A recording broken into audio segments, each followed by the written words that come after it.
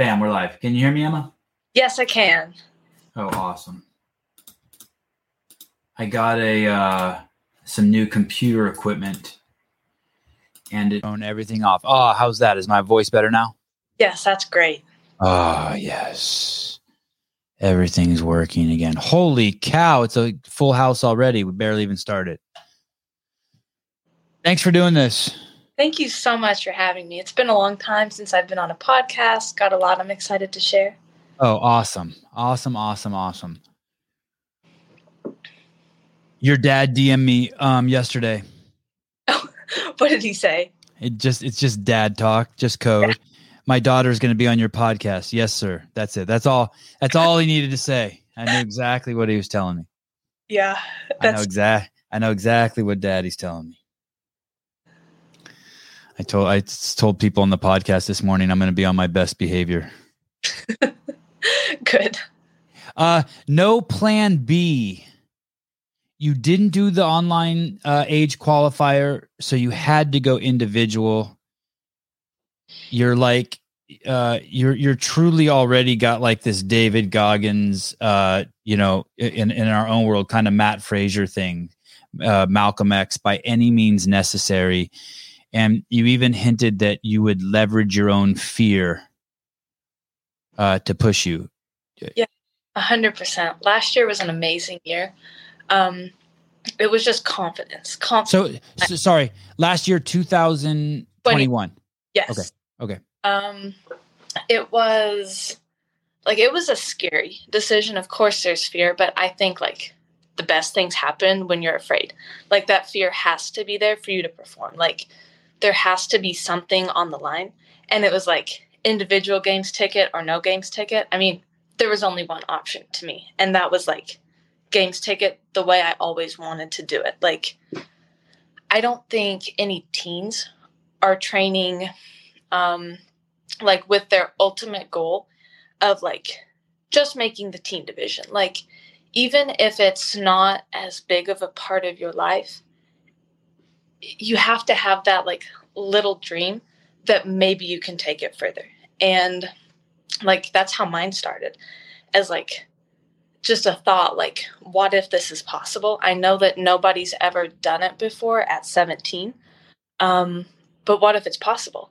And then it was like just more confidence as I worked harder, got stronger, saw those improvements.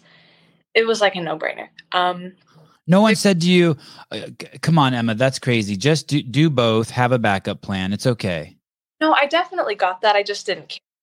And there's a story I love. I cannot tell it very well. But there was I believe an explorer who came, I'm actually not sure if it was to North America, but I want to say that it was, and he burned his boats. So there was like no way to escape, no way to go back. They would fight and they would either win or they would lose and they would die. And like, obviously I didn't have that much on the line, but I knew it was a very real possibility not to make the games. But that was how I wanted it. Like, I wanted that level of fear. I wanted that level of pressure. And I think I grew a lot more because of it. Can you tell me who told you that it was a bad idea, or who maybe tried to talk you out of it? How about your mom and dad? No, not them at all. They have so much belief in me. They always have like immediately it was like, I want to be the best. Up until that point, this is kind of embarrassing to admit, but I tried gymnastics for a little while. I wanted to go to the Olympics, like thought I would. I played tennis for maybe a week, and I was like, I'm going to play in the French Open because that's what I watched on TV. Like, didn't know anything about it, but I would like go back and forth, like seeing all these new things. I mean, one week it was even Wii bowling. Like, I was really good at Wii bowling. So I was like, that's the video game? Yeah, on the Wii. And I was like, I'm sure I'd be great at real bowling. Like, let's go for it. And then I played bowling and I was like, okay, I'm not great at this. So like when I said I wanted to be the best at CrossFit, it was something they'd heard before.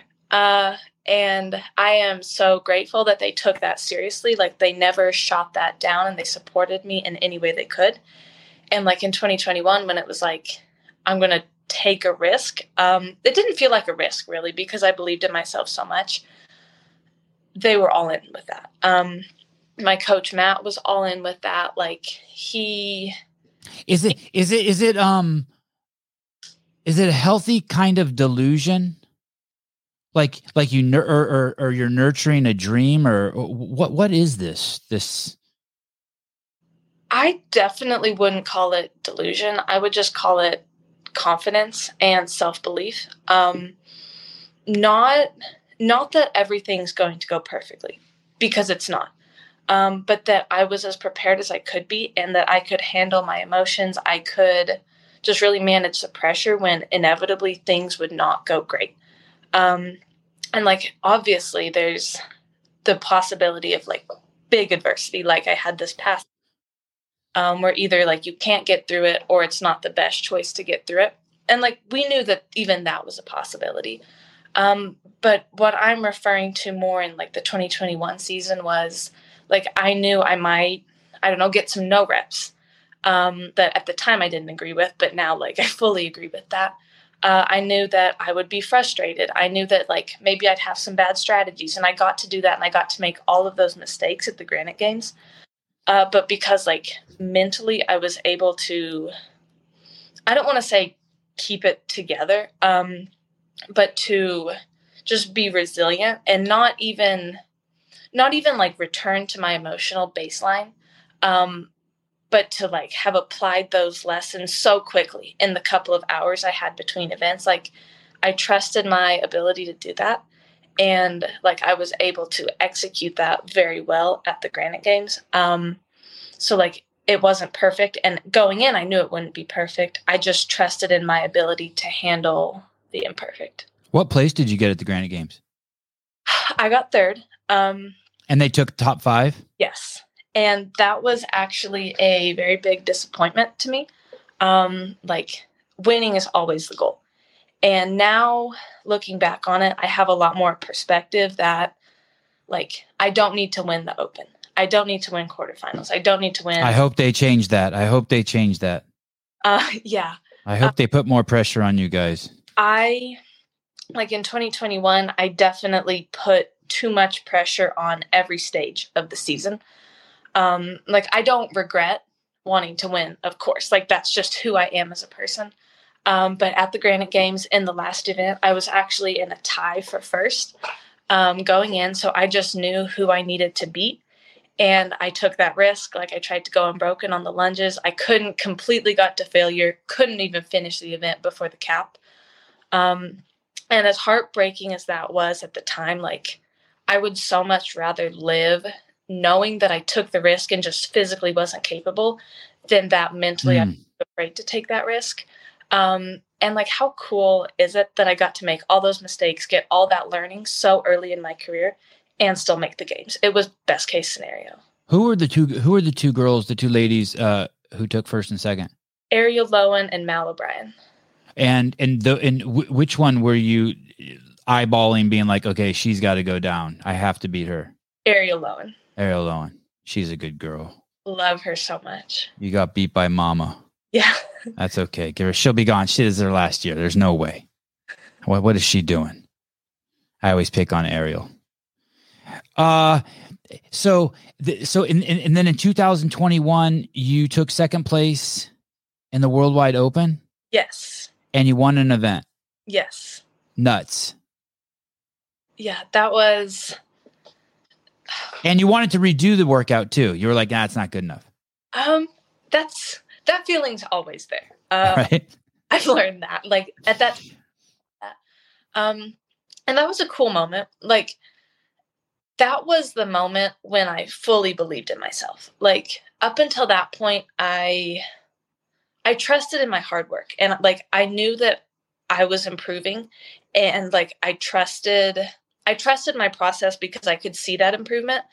But that was coming off of COVID year. That just felt like working in the shadows and not knowing where I was at relative to anyone else. And like, that was the moment that really made me truly believe. Winning that event in the world. Yeah. And it wasn't it was so much more than just an open workout to me. Like in the grand scheme of the season, the open is not the most important. But it just like, it was being tenacious and like aggressive from the very beginning, which like when it pays off, I think that that is one of my biggest strengths as an athlete. And I'm still learning when to use that strategy and when not to use that strategy, because sometimes it's definitely not the best way to start a workout. But which is what to come out just balls to the wall, just full throttle, put your foot on the gas. Yeah. Pretty much just sprint from the beginning, like not hold yourself back. I love workouts when I get to do that. And that was for sure one of those workouts. Like, not most workouts aren't. Most workouts, there is more of a strategy. But this one was just like, I'm going to go fast and believe in myself and see what happens. And I loved the result. And that just gave me a lot more confidence and like momentum going into the rest of the season. And it's even kind of a similar feeling going into this season, that I've kind of been in the shadows, like working in the darkness, not really sure where I am at relative to the field in a lot of areas. And like, obviously it's different because I was still able to watch people and learn from them, which is cool. And it feels like almost an advantage that I have, that I got to just be quietly building, kind of felt like where no one could see me, no one could know what I was doing. Very similar to the year that I was able to like make the big transition from like a teen athlete to an actual elite athlete, which is a big jump, like so much bigger than I ever expected. But that year was by far the year I made the most progress, like ever, in all areas. And this year kind of feels like it set me up the same. So I'm super excited. You've just been in the shadows training with the Jesus Squad. Yes. As you're affectionately referred to as the Jesus Squad. I will proudly accept that. All right.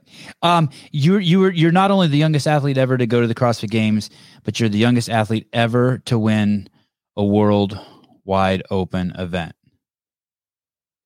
You're this is kind of a weird question, but what are the, just for the sake of like just the feeling of the athletes you've been around, are the 14 to 15-year-old athletes, are those girls? Are you competing against girls, or are girls already women? Like when I look at the 14 to 15-year-old boys, I've seen pictures of James Sprague next to Tudor Magda, and those are boys. And now no one would ever accuse James Sprague and Tudor Magda of being boys. I guess I've never really thought about it. Like, in my mind, they're just competitors. And even when I was like, really, you weren't like, you didn't get to the games and be like, oh shit, these are women. No, not at all. No, okay. I'm a pony, and now there's horses all around me. I just really reminded myself that I earned the right to be there, just like they all did. Like, I don't even really like talking about things that I've done in the past. I don't like resting on any of that. And I kind of apply the same like view to everybody else. And I have so much respect for what the top athletes have accomplished in the past. Like, so many years of success that I feel like I can learn from and be inspired by, but not intimidated by, because it's in the past. And like, even Tia at the games doesn't win events because she's Tia. Like, she doesn't win the CrossFit Games just because she's won it before. Like, every year that's reset. Every event, like, really, it starts new. I mean, this is 2018. How old are you here? That would have been 4 years ago. So I was 14.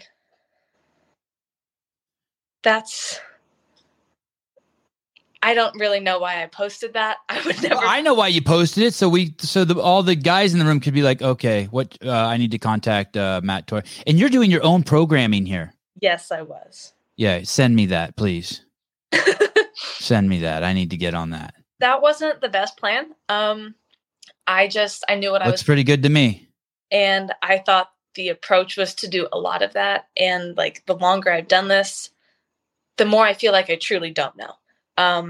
Mm. And I'm so grateful for my coaches who like do know these things and can answer my questions. Like I used to just be so stubborn in accepting that like my way is the only way. And I just really didn't want to give up control.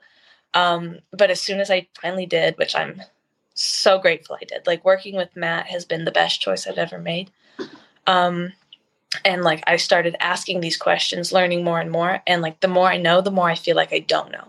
So it's cool. And that's one of the things I think I love the most about CrossFit is just feeling like there's always something to improve, whether that's just like learning, whether that's practicing, whether that's going a second faster. Like I will always be improving. Like, and I have so many different things I can do that in.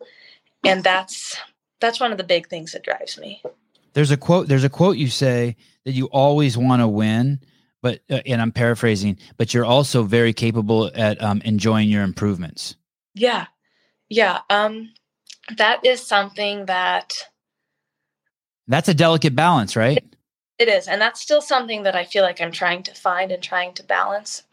Like something I've learned pretty recently is that every day can't be just laser focused on winning. And I was given a book a few years ago, and it's called Chop Wood, Carry Water. And I love to read anything sports psychology. And so I was like, this is cool. And it's written like a children's book, which I was actually very disappointed to see at first because I was like, how can I learn from a story? But it was actually just the coolest thing. And it follows this man named John along his journey to become a samurai. And he has a sensei who guides him. And like one of my, 2,800 5-star reviews, Joshua Medcalf. But one of my favorite stories is when he's just so focused on the end result. And it's like he is gaining all of his motivation from that end result. And he's missing so many things he can do in the moment to make himself better. Like he's making so many mistakes. So many oversights. He's just missing so many things. And the sensei tells him, when you have one eye on the end result, you only have one eye for the journey. Keep both eyes on the process. That hit me hard. I feel like even at the Granite Games, kind of going back to the last event, when I took the risk of trying to go unbroken on the overhead walking lunges, I didn't have to do that to win the Granite Games. Like I wasn't aware of what was going on around me. I wasn't aware of the pretty sizable lead I had on who I needed to beat. I was just so laser focused on winning that I didn't win. That like I made choices that pushed me to physical failure and didn't allow me to win. By the way, people, that's why this podcast is called The Heir to the Throne Has Arrived. You just fucking heard it. Go on. Sorry. Darn it. One swear word. I have to mark it. One swear word. Okay. We're one down. Sorry, Mr. Cary. That won't happen again. And I feel like I can apply that in training. And sometimes I see actually very negative effects on my training when you can be so focused on where you want to be, like where you feel like you need to be, maybe even where you feel like other people are, how you feel like, you just are under pressure all of the time. You have to go into every workout with expectations to like be the best at this given workout at any given time throughout the season. And like, there's a lot wrong with that. Obviously it's exhausting and it's not maintainable for the long term. But also it takes away detail. Like it takes away my attention to detail from the little things. Like I might be trying to get the fastest time I possibly can in this workout when really what I need to do is work on bigger sets of my chest to bar. Like maybe I could go 5 seconds faster in this workout and completely miss the intent. And for so long, I made mistakes like that, just thinking like focused only on winning and only letting winning drive me, like winning the CrossFit Games, like overall winning instead of like winning at the little things in training. Because every day in training, I can't control winning the games, but I can control like making this next snatch my best snatch of the day. Like I can control being connected to the bar and staying over the bar, or whatever the cue I'm thinking about, or I can control the speed of my transition. So that balance is something that I've really been working on, because I do think it's important to be motivated by your long-term goal. Oh, yeah. But I, at the same time, am not somebody who really struggles with motivation. Like, I feel like I always have motivation. I am not afraid to suffer. I am not afraid to sacrifice. So I think that balance is going to be different for different people. Like, I don't need to remind myself to suffer as much as I can, as early as I can in the workout. Like, when really what I might need to do is be smarter approaching the workout, maybe pace this workout better. So that balance is hard, and I sure can't say I get it perfect every time, but that's been one of my biggest improvements in the last few months. I get a pass from Dad. Thank you. Oh. Thank you. Whew. Wipe that bead of sweat away. I've interviewed a lot of athletes, and the one that really stands out to me that was one of the most confident athletes that I ever interviewed was Samuel Cornwallis over there at Mayhem. And when I was done with the interview, he had convinced me that he was going to win the games. Not that he was trying to do that, but like, I was like, whoa, this guy's gnarly. Yeah. And when I watch all of your content, I think you might be the most confident person I've ever heard speak about yourself. It's not braggadocious, but it's quite profound. I mean, you really, really believe in yourself. Your talk, I believe that a lot of the talk that we hear when you speak is not only the talk you're speaking to us, but you're giving us insight into your internal talk. You're not giving us, like, you're letting the inside out, and it's like, holy shit, this is how she talks to herself. And yet you said with that probably comes a shitload of trying to be control. And you were saying you gave that, you've learned to give some of that control away. For example, with your relationship with the Brute Strength Camp and Matt Torres.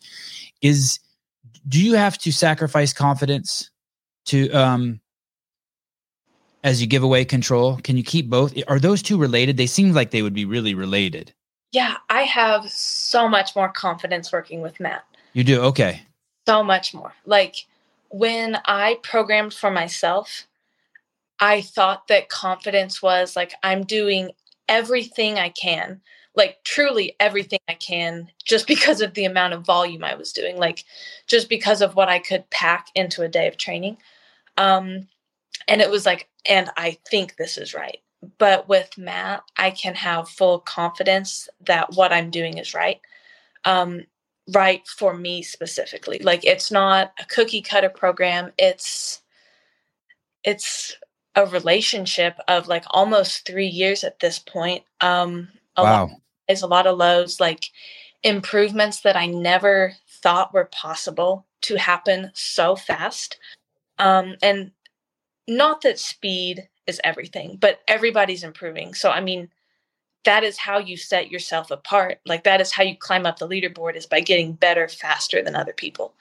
And like knowing the progress I've made in the past, and having the trust that, like, not only are we doing the same thing now, following the same process, like foundationally, it's so much better now that I'm here in Naples. Like, that working with Matt just remotely is the first best decision I've ever made. Second best is moving to Naples.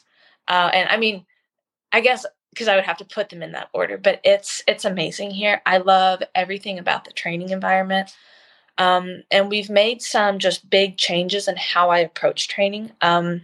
Like, more is not better. Faster is not always better. More suffering is not always better. Like, I understand the need for, zone 2 stuff in my training now, when in the past, if I saw zone 2 written, I would kind of completely ignore it and be like, oh, cool, like a 40-minute time trial run.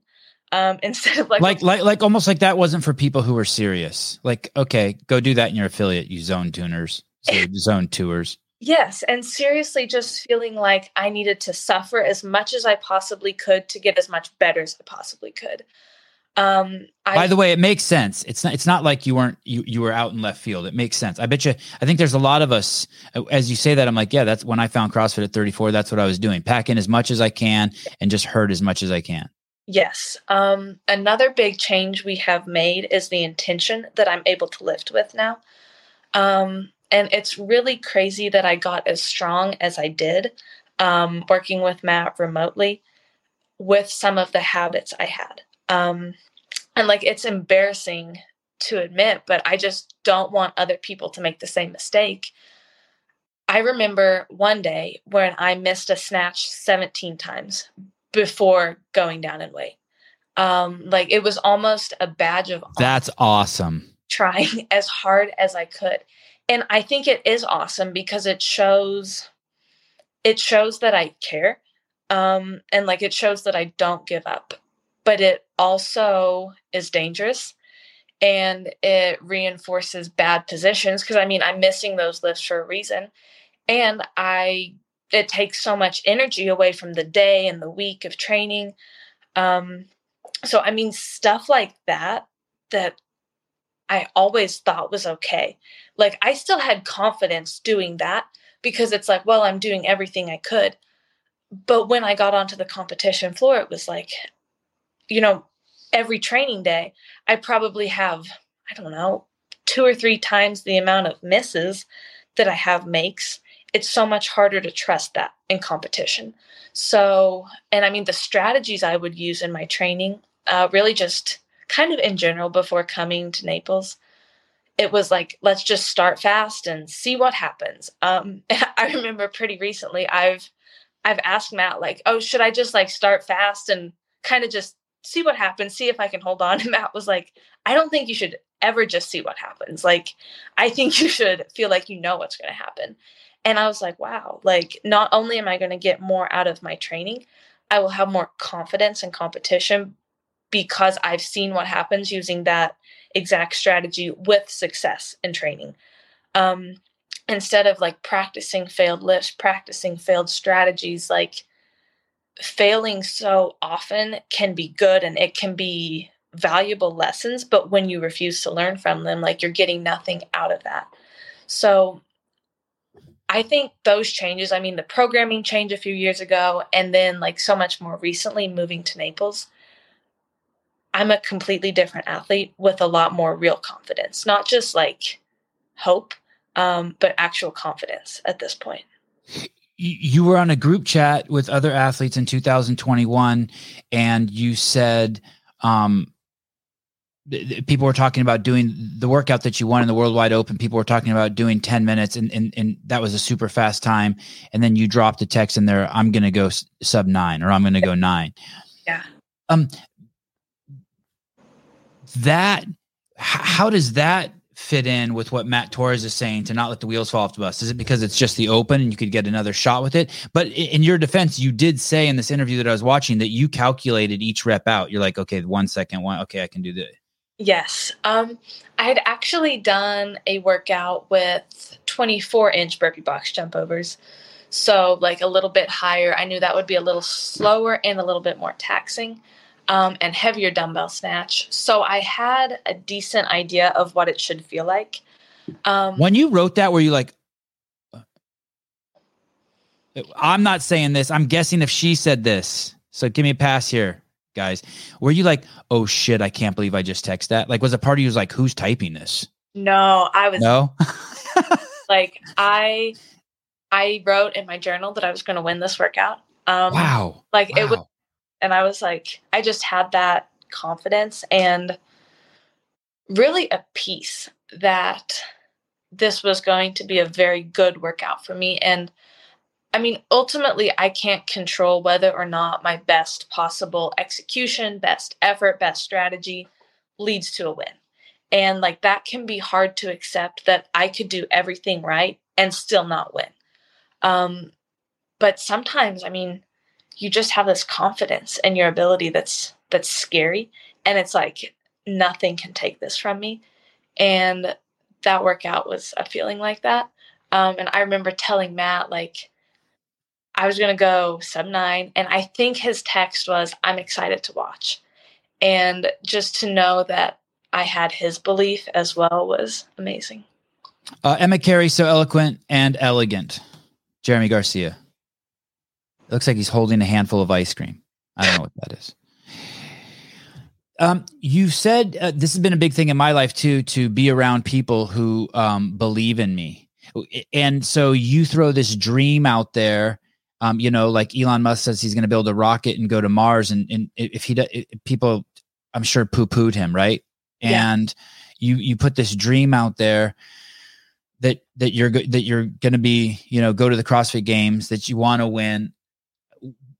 What's it look like when someone, and I've surrounded myself with people who believe in me. The three that come to mind the most these days are definitely my mom, my sister, and my wife. And now the team that I have on the podcast, Matt Souza. But what did you do? I've had people that I've had long relationships with where I start to sense that they don't believe in me, both boys and girls. And there has been a separation between us. Have you experienced that? I have. And they were some long-term relationships. Yeah. And that can be a painful thing, but I have viewed it as fuel to prove them wrong. And like, I haven't always been able to do that. I mean, sometimes you have this like really crazy idea that you fully believe, it's crazy, but you fully believe you can do it. And like, you have to expect that there will be people who think it's crazy and impossible. And sometimes, like, not that they're right, but sometimes it just maybe doesn't happen your first attempt. And I can't think of any friendships that I have had end just because I didn't feel like fully believed in.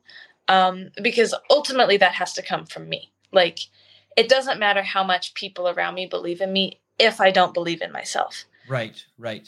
And just like reminding myself that, like, I need to believe in me.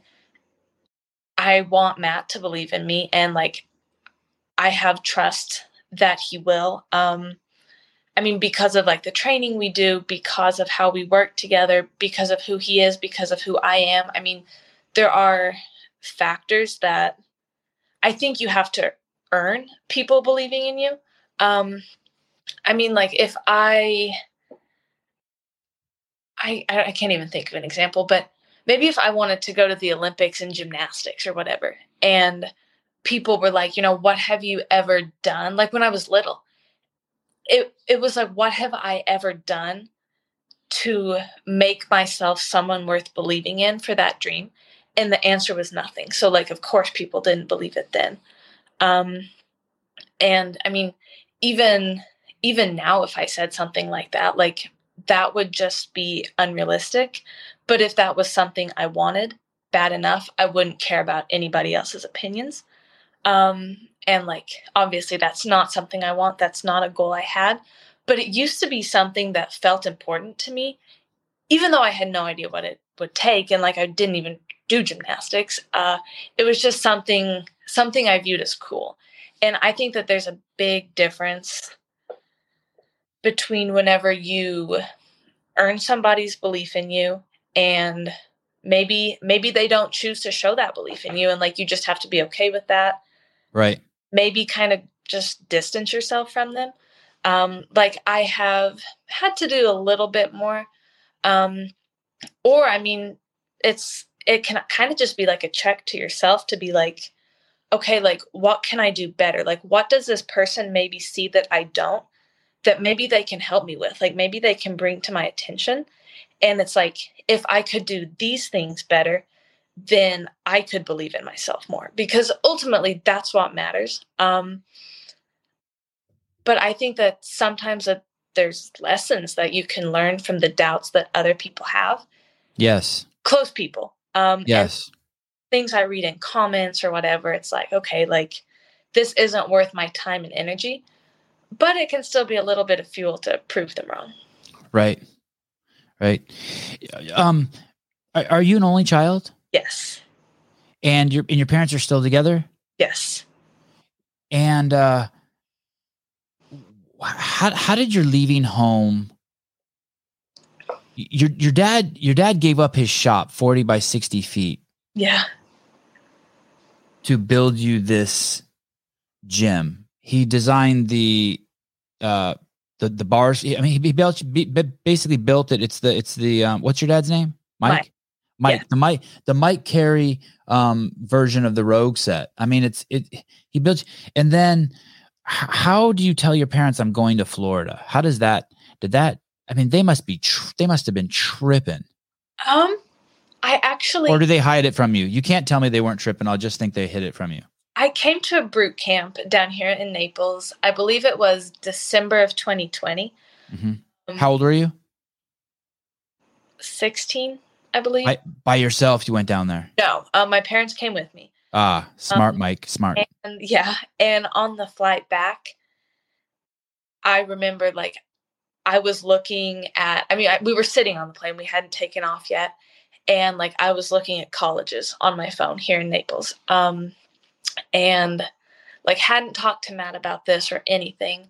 And like my dad just kind of glanced over my shoulder and saw what I was looking at. And like I just remember kind of the feeling of panic that it's like, oh, like we are such a close family. I don't know how he's going to take this. But then I look at you're clearly his everything. I mean, you're clearly his everything. Yeah. But he just like he smiles so big. And then we spend the flight home just like dreaming about this. And at this point it didn't feel like the most realistic thing. But it was like I knew that this is where I needed to be. And it was clear so early that I had his support. And like I'm not in college right now. I just chose to go all in on CrossFit. And I mean, that's kind of been another common question I've gotten is like, how did your parents react when you said you weren't going to go to college? Because I always, prioritized my education, worked very hard, did well in school. And it came as a shock to a lot of family members, like not my parents, but and like closer friends. And like just the shock on people's faces when I tell them like it was my dad's idea for me not to go to college, or at least not to go to college right now, so I could chase my CrossFit dreams to the very best of my ability. Like, what was it, his idea, or was he letting you off the hook? Did he sense like, hey, this has got to be a heavy burden on her, I'm going to let her off the hook? It was definitely his idea. And that means he really believes in you. I mean, that's like crazy. Almost had to convince me not to. Okay.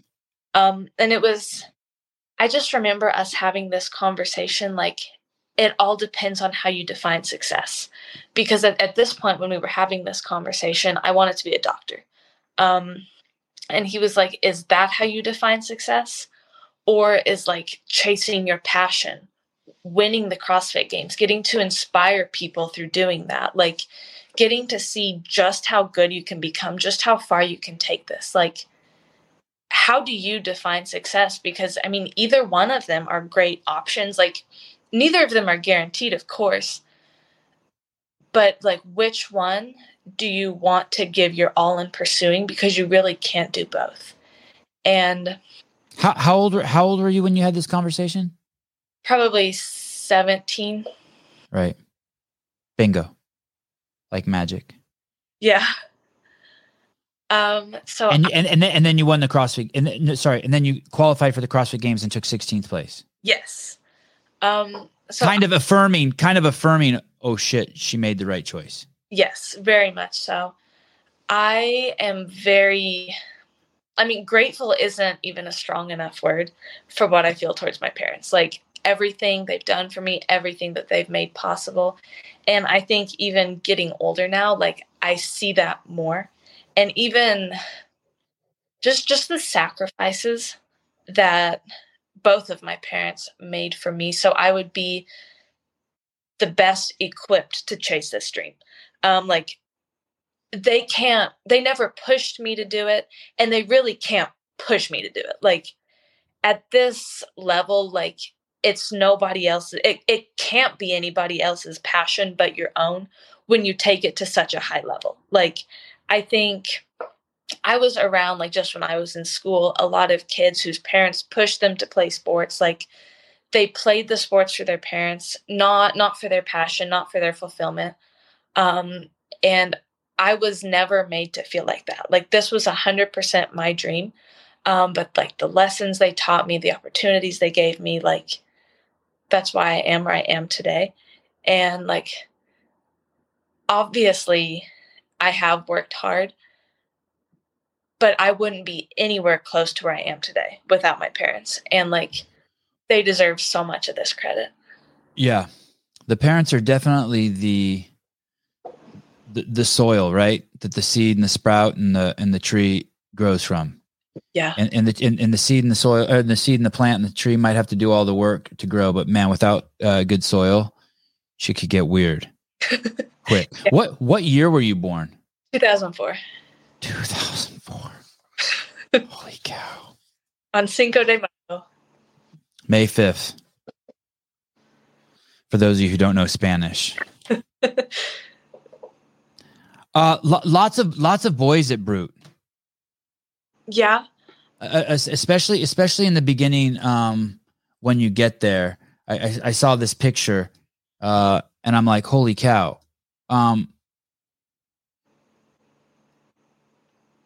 No, sorry. Did they say lots of boys? Only boys. Oh, that and was Emma. I was talking about from 2020. That's the camp. There wasn't another female in that camp? No. Why is that? Did you have to qualify to be in that camp? No, these were just the athletes that Matt coached. And so what happened this camp? You see it advertised on the internet and you send your check for $569 and then you get to go there for 3 days and train, or what is it? What do you mean? What is this? Are the athletes that these are the teenage athletes that Matt coached at this time, and we were all just invited and we found a date, and like that was the weekend that was like, I am 100% moving to Naples. Haven't even asked Matt, but like I just knew it was the right choice at that point. Just for myself, can you tell me who these guys are? We'll start at the guy with the beard on the left and move over. Who's that? That's Coach Dom. Okay, I've heard a lot about him. And this guy? The picture's kind of small, but I believe that's Cole Grayshaber, and he is no longer coached by Matt. Okay, Dallin Pepper. Yep. Jimmy. Yeah. Emma Cary. Yes. Tudor Magda. I'm going to see if I can zoom this in. Yes, that's Tudor.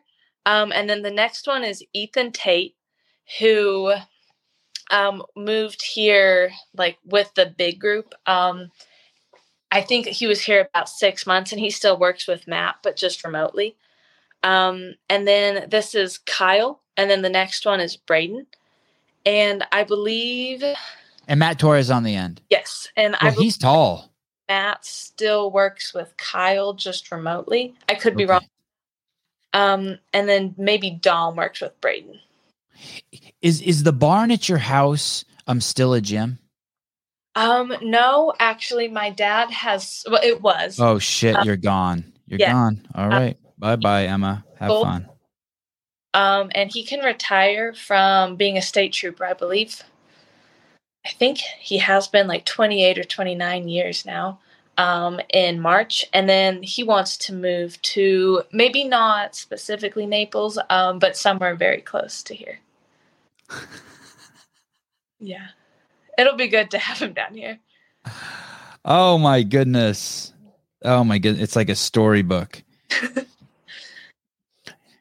Your dad took up CrossFit first in the family. You were 10 years old. Then was it you or then your mom? Who went second? And then a couple months later, my mom. Okay, so Mike, Emma, what's your mom's name? Marla. I wonder why they didn't give you an M name. You could, you know what I mean? Like Mike, Michelle, and Marla. And before we all diverge here for a second, and you're very close with your mom. You trained with your mom quite a bit, right? Not. Or she would watch you train? Often, yeah. Actually, both of my parents were very involved with just being in the gym with me, like being there to support me, cheer me on. She'd always count for me.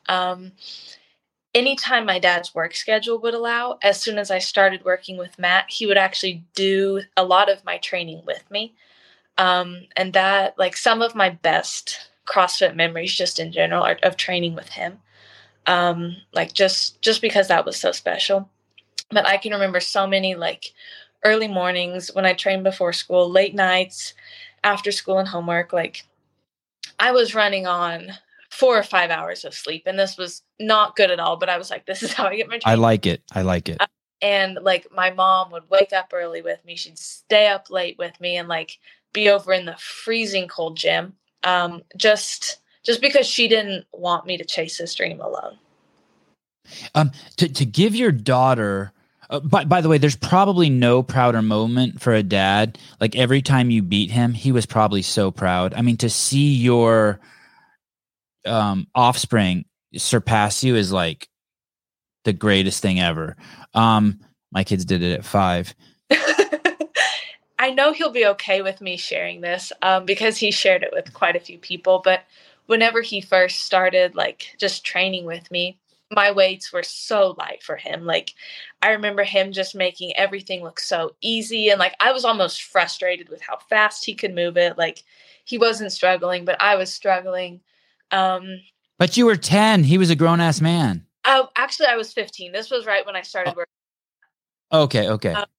So the progress though just happened so fast. And like, I know he'll be okay with me sharing this, but I remember the first time, I believe it was a snatch that he failed that I had just hit, how proud he was. Cause he was like, you're stronger than me. And like, in a lot of ways, I am not. He's got the dad strength going on. Let me tell you, he wants you to be twice as strong as him in everything. It's every dad's dream for their boys and girls to be twice as strong. But we've just had a lot of cool moments like that. Yeah, it's awesome. And you're 10. So at 10 you start. At 12 you start doing your own programming, and at 15 you run into Matt Torres. Yes. But before we get in there into Matt Torres, you're 10 years old and you're clearly a girl, right? And you have to pass. And now you're, how old are you now? 18. 18. And you have to pass through puberty.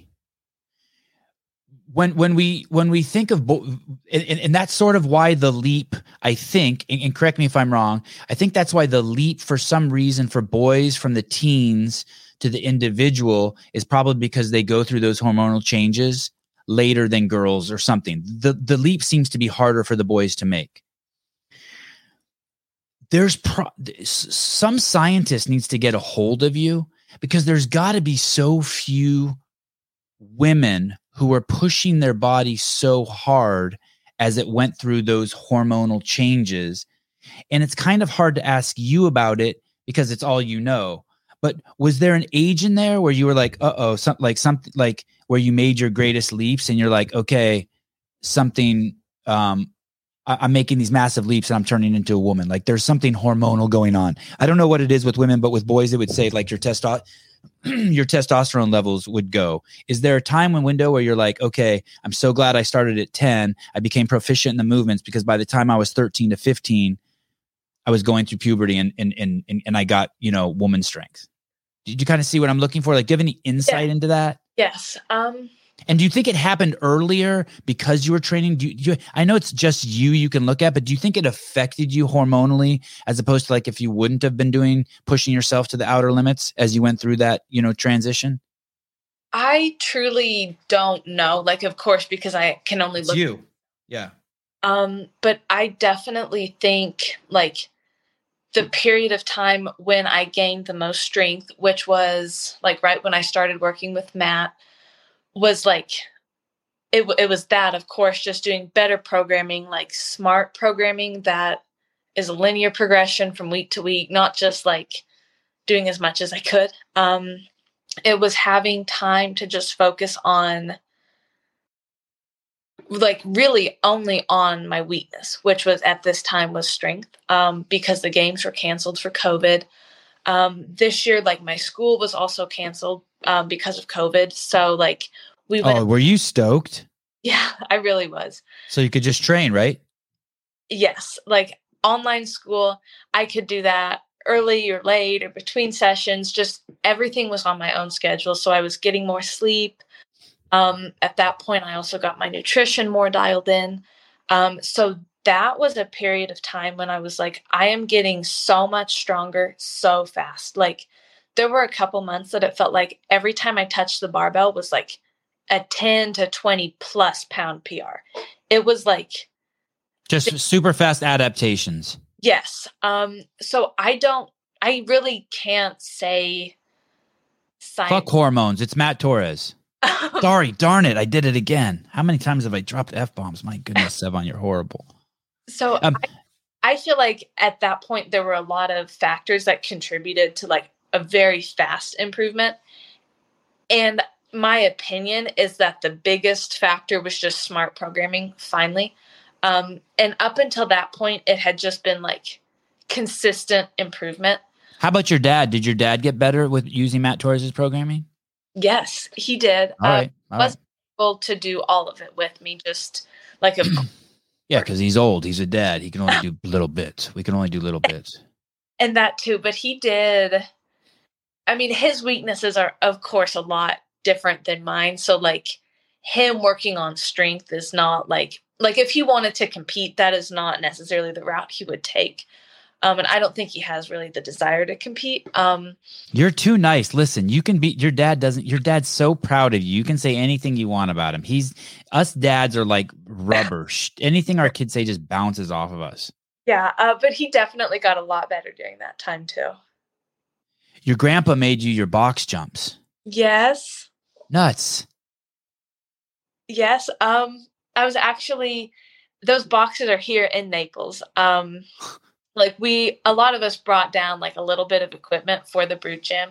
And I was just looking, he has this little stamp he like burned into the wood. And it says handcrafted by Cary, Christmas of 2015. And it's just so crazy how fast that time's gone. So the Christmas Day, he pulls the truck up to the house and unloads them out the back. And you're like, oh my, you had no idea? I think that's actually what I asked for.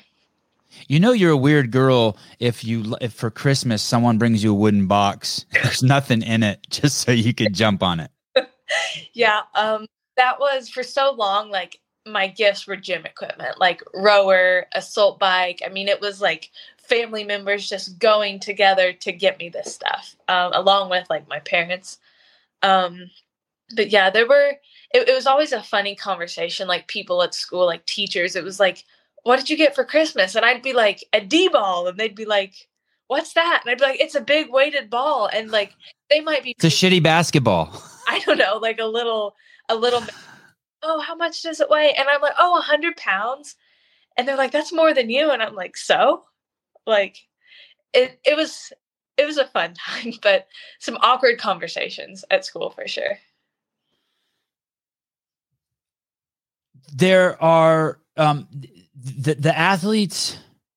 There's a lot of athletes that have been through some pretty hard times that's pushed them into like they found the pain cave not through fitness but through other things have put them there, right? So we know that there's a huge contingent of people who are like former heroin addicts or methamphetamine addicts, and they turn to running. Running seems to be like a good transition for them, right? Triathlons, ultra marathons, you'll see that they've had these pretty hard backgrounds, or alcoholism, or they just something bad happened, a tragedy in their family, but they have a pain cave. They have this emotional high, and I always suspect that to revisit that or to mitigate that or to process that is why they've turned to CrossFit or to these things. Do you know what fuels you? It could even be something as simple as I asked Jason Kalipa, do you know what happened? What are you trying to prove?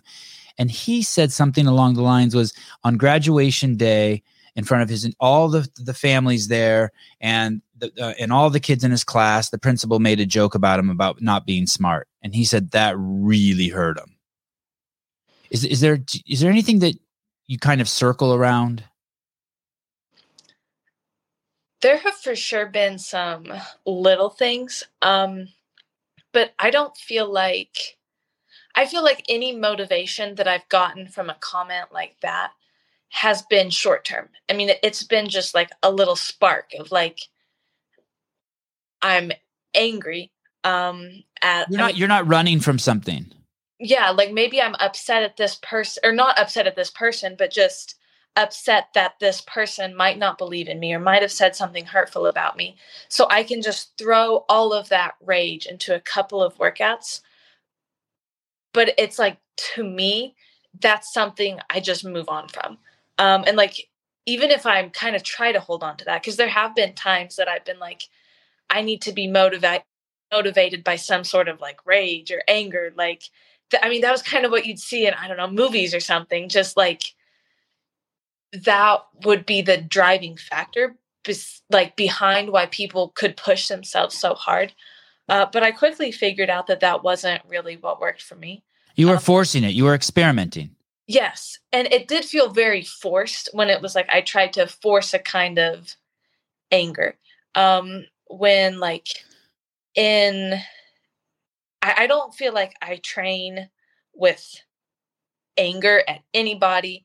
I mean, for a while, maybe it was anger at like the situation with a back injury, forcing me, I mean, causing me not to have a 2022 season. Like that was a situation that made me very angry for a very long time. And whenever I tried to use that fire, it felt like it just felt so short term, and it felt like it wasn't as strong. But whenever, instead of anger, I started viewing those emotions and like channeling those emotions as a desire to make the best of the situation, like a desire to maximize the opportunity that I've been given of having extra time to work on my weaknesses, like a desire to honestly not let this pain, like this emotional pain and physical pain that I experienced missing out on so much, not let that go to waste. And whenever I think about purpose and when I think about improvement, like, and winning, I mean, kind of like what I said earlier about I'm still trying to find that balance, of not focusing so much on winning that it takes away my ability to do so. Um, but whenever I think about just like my effort, my intention, my passion, like my desire to improve and just test how good I can become, that's what fuels me so much more. Like I feel like I'm moving towards something rather than away from a problem or away from an emotion that I've had. That, I mean, whenever, even when I think about like some of the things that, some of like the short term, like I'm angry that somebody made this comment, I'm going to be a much happier person if I don't let comments people make about me get under my skin. Like to a point, I think you can use them for fuel, but it, like whenever you're reading them, whenever you continue to think about them, I almost feel like you're internalizing that, and like you don't want that to be how you talk to yourself. You don't want that to start to become what you think about yourself and what you believe. So yeah, like that's not what works for me, but I think I'm getting closer to finding the balance of what does. And those are maybe more positive emotions. Then what is the you're crazy goal oriented, right? Would you say that? Yes. Sorry, you went yes? Yes. Yeah. To a point that I think that you said in the beginning of the interview, you can be so goal oriented that you can forget about the journey. Yes. And so somehow, do you see yourself inside your head winning the CrossFit Games? Yes. You do. I visualize that as much as I can. I remember I competed as a teen in 2019, and won the 14-15 division. So even then, like I was 100% there to win, like not in a healthy, balanced way mentally. But it was like win or fail, like nothing in between. And like it worked, like that mental headspace is kind of immature and really limiting long term. But it worked because I did win. Like if I wouldn't have won, it would have been very toxic. But I Do you have to do that anyway and take the risk? Like, do you have to climb? Do you have to create that vision? And if it's toxic, it's toxic. But shit, it's the only, like, there's thin air at Everest and I got to go up there. I think so. I think I'm still learning that. And I don't like, I think I'm still finding the level, like the maximum level of obsession that I can have for my best performance. But leading up to the 2019 games, I would write my visualizations out, and I still do this. And I remember, like, after every sentence, I would write, because I am the fittest on earth. And like, I still read this sometimes, even though it was a while ago. But like, I hear my name called because this is like for the award ceremony. Like, I hear my name called blast because I am the fittest on earth. Like, I step up on top of the tallest podium because I am the fittest on earth. Like, I feel the weight of the gold medal around my neck because I am the fittest on earth. My face hurts from smiling because I am the fittest on earth. And I try to think of the other emotions, like the other things that go behind that. So like, when I see myself in my mind winning the CrossFit Games, like I see the award ceremony moment, but I try to also see like the moments where I might have an event win throughout the weekend, or the moments where maybe I don't win the event, but I have like a big personal victory. Or, I mean, even the moments when I face adversity in a way that I'm proud of. Like that's what I'm thinking about the most right now, is like when that adversity inevitably happens in competition. Like, I don't really feel like, I don't know if I will ever get through a competition and be like, wow, I think everything went exactly according to plan and the best it could have gone. Like, I think I or anybody else could win every single event and still not feel like that.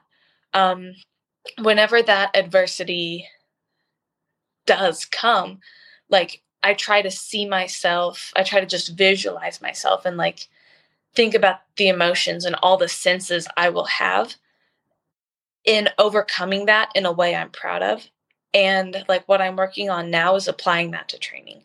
Because like, if I'm letting little things really bother me in training, like if I constantly feel like I've failed in training and I have trouble moving on from that, moving into my next training piece, well, I'm going to have a lot of trouble doing that in competition. And like, the clearer it gets what I want to be able to do in competition, the more I know what I need to do in training to be as prepared for that as I can possibly be. You were about to say something about not only do you read these sentences because I'm the fittest, but that you were going to say something. Were you going to say that you also feel it emotionally? You don't just say it. Were you going to say something about how when you're doing this, you go there emotionally? I don't know what I was going to say there, but I try to think about how I will feel. Like those feelings of pride and of satisfaction and just like the fulfillment. Why are you doing this? Who told you to do this? There's some things I think I've read. I've done a lot of reading, and I think that there's other things that I've just found work for me. And then there's like other habits that I've had that now I'm learning don't really work for me, that can be hard to let go of. But I find that when I'm like connected to a moment that I want to happen, like a moment that I'm working to make happen on a very deep level, like so much that I can feel it deeply before it's even happened. It makes the frustration of training, the pain of training, like the sacrifice, so much more bearable. In the really, really hard moments. Like, I remember not even that long ago, I mean, a few months ago, but being on a rower and not holding the paces I wanted and feeling feeling that my lower back was just so tired. Really because I hadn't been rowing. Like the injury made it so rowing was painful and very aggravating. So, I mean, that was something I took a lot of months completely off of. I felt weak. I felt so far away from where I used to be. It was like the first time I had ever asked myself the question, like, is this worth it? I have, and in that moment, I just felt so overwhelmed because I have so far, in that moment, I had so far to go to get back to where I was. And where I was wasn't anywhere close to good enough to win. So, like, even farther to go. And that was frustrating. That was discouraging. That was like a lot of feelings that probably make people quit. Like, not quit in a workout, but I mean, just quit believing in themselves and like quit even wanting to believe in themselves, like knowing what it would take. And I found like to get myself out of that frame of mind, which was really negative and like honestly affected me for like way longer than I should have let it. I had to think about better feelings. Like I had to think about feelings that are so powerful, like feelings of joy, like the feelings I know I will have when I accomplish my goal, that make these feelings of frustration and disappointment and just sadness feel so small in comparison. You're almost like a master manipulator of yourself. Like it's like, or maybe you're like you're like a really advanced car mechanic and you're the car. It's really a trip hearing you talk. It's like listening to a self-help book. It's really cool. I love self-help books. Really do appreciate that. I just want to say I'm very much a work in progress. Like I didn't realize how many insecurities I had until like this injury forced out like it felt like it took so much of my identity away and like kind of turned everything upside down that I've ever thought about myself. And this is really the first podcast that I've gotten to do since I feel like I have changed my thinking, or at least am like attempting to change my thinking. So like I feel like I'm in kind of a very cool part of my life where I'm learning every single day, like kind of in a place like in between two things that I trust are really good. Like you are a caterpillar and now you're in the cocoon and you're like, you can't wait to see the butterfly come out. Yes, exactly like that. Like 2021, that was really good.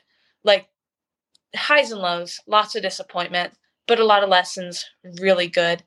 And I kind of thought I had it all together. Like I kind of thought I knew everything there was to know. I knew who I was. I knew exactly who I wanted to be. And then that was all taken from me. And it was like, who am I now? Like, I don't feel like I have anything left of me that is good. And like that, it was honestly months of that. And now it's even like. And you stayed in Naples for all that? Yes. And now You call home a lot when that happens? There were some feelings that I just kind of kept to myself and tried to work through. Matt helped me a lot. Matt was a very, very patient person. And I am not near as patient with myself as Matt is with me. Like, there are so many days that I'm like, I don't understand how it is possible to be this patient. I'm just so grateful. I mean, it was the same conversations again and again, like same struggles, same questions. And like, finally, I think Matt and I just kind of had to accept, like, I don't really know who I am yet. And I don't even have like the very clearest picture of who I want to be. And like almost view that in an exciting way. That's like, I can develop so much right now. And I hope I never stop learning and trying to develop who I am as a person. And I don't think that I will. Like, I don't want to let that happen. I want to just always be a work in progress. But I feel like now more than ever, I'm like, I just am feeling like there's a lot I don't know in general, but also about myself, and that I'm learning that, and that I kind of have like almost a clean slate to create something better and to think better and to like handle adversity better. Like I always thought I would be somebody who handled adversity like the injury um really, really well. And what I thought was well, I now understand is unrealistic. Like, of course you're going to be upset. Of course there will be frustration and discouragement. And I feel like the most mature person would have that. But there were a lot of other things that it was like I wasn't very proud of the way that I handled my emotions in like a moment of feeling really overwhelmed, either with like not competing, which was hard to not only watch people compete, but watch people train to compete. Like that was Oh, wow. harder, was like, because I love training. And be doing like upper body accessory work and biking, like alternating days of that for a long time, like that was very hard. And there were a lot of times like I didn't handle those struggles maybe in the best way. And like for a while I was just like, well, maybe this is who I am and I don't like who I am. But then I kind of started thinking about it in terms of like there was an event at Rogue last year with strict handstand push-ups, and I got last. I did not know my strict handstand push-ups were that bad. And Wow, that's a tough place to find out. yeah, but I wasn't like, wow, I'm always going to be terrible at strict handstand push-ups. Like this is just how they are. Instead, it was like, wow, it really hurts. I think I dropped from 6th to 12th in one event. I could be wrong on that, but it like that really hurt. That was really painful, but it was like, at least we know now, like how much better to find out now when we have the whole off season to work on it. And like, I started even viewing my mental just shortcomings and failures kind of in the same way, not like my ability is fixed and like I'm disappointed and I can't do anything about it. Just kind of using that disappointment to feel urgency to be better, like physically, mentally, everything. Because even though it felt like competition was so far, just like it almost felt like it would never get here. And now I think Wadapalooza is 81 days away, which is less than 3 months. So I mean, that's and that's your coming out party, Wadapalooza. Yeah. Can you? Sorry, go ahead. No. I like even when competition felt so far away, obviously I knew it was coming, and it was like I wanted to use this time to the best of my ability to prepare. And like the deeper into dealing with this injury and like with everything mental that comes along with any injury in any sport, I'm sure, like the more that I realized how much of this off season and like very long off season of improvement needed to be mental rather than physical for me to be the best I could be. Can you walk me?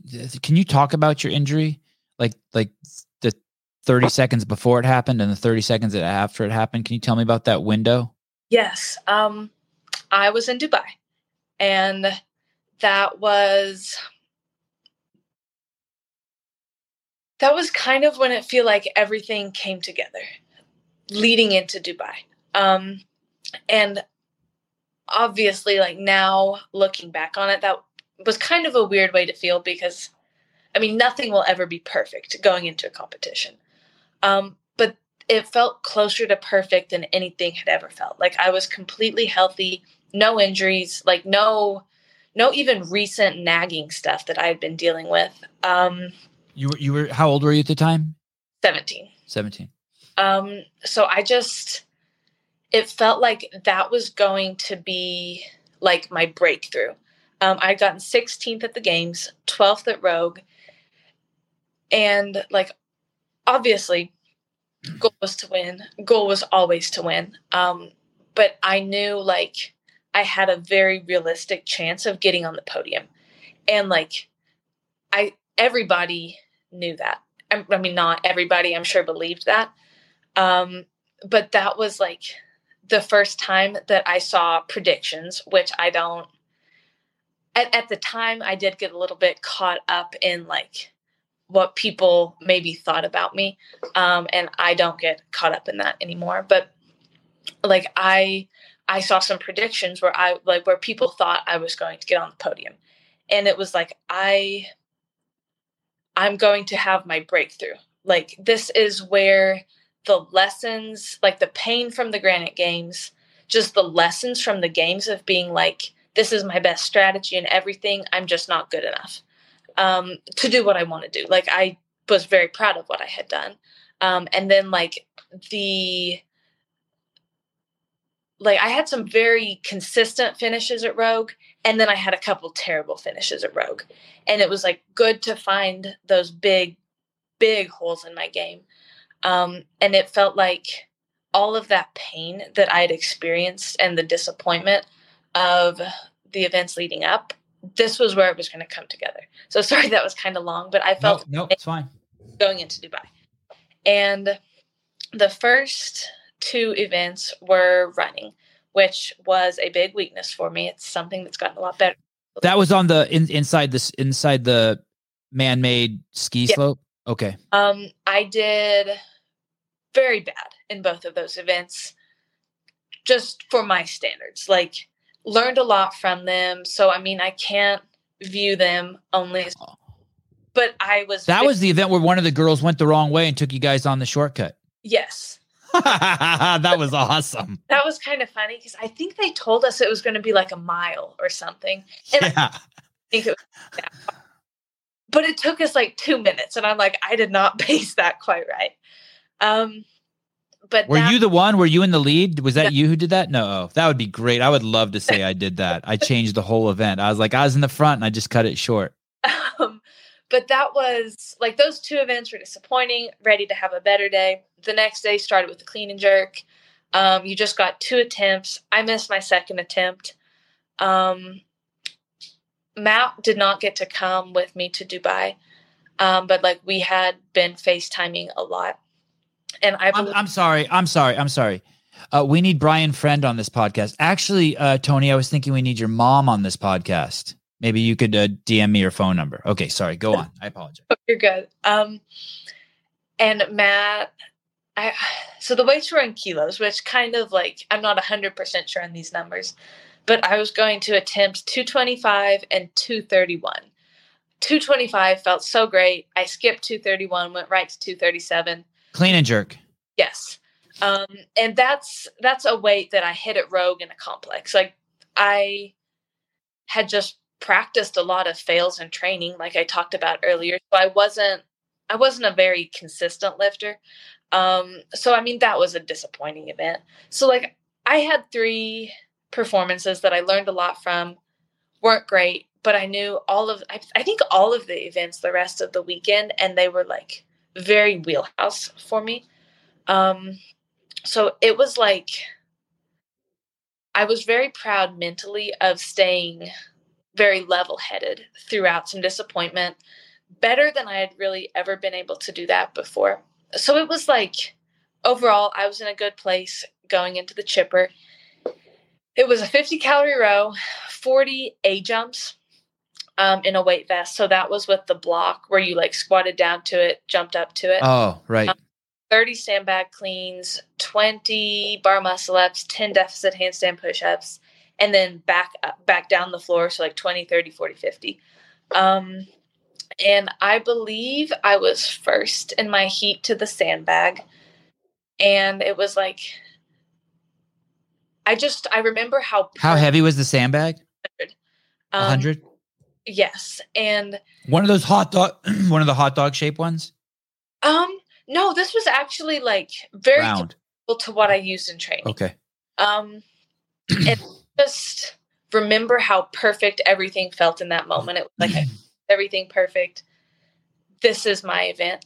And then it was, I believe, rep 13 of the sandbag clean when like part of the standard was that it couldn't go all the way over your, I don't know why I'm demonstrating that. Sorry. It couldn't go all the way over your shoulder. And I was having some trouble stopping it on top of my shoulder because I don't think I had ever even trained that. And like I twisted weird with one rep and just like felt this pop in my back. And then all of a sudden you felt a pop. It was like shooting pain. I mean, it wasn't, I don't even know if a pop is the right. I don't think it was more like explosion. I don't know if that's better. Shooting pain going down my legs. And like as the workout went on, I felt less and less in control of my legs, which was very scary.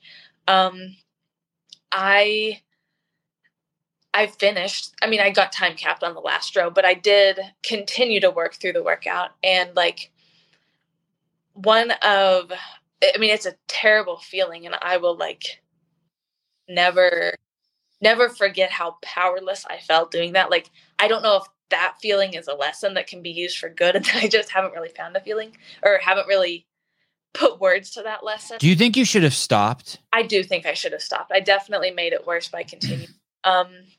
But I was trying to kick up on the parallettes for handstand push-ups, and like I had to try several times to even get myself on the parallettes. Like, could you feel shit seizing up? Could you feel your back seizing up and I just wasn't really in control. And I was on the last set of 30 sandbag cleans and like falling.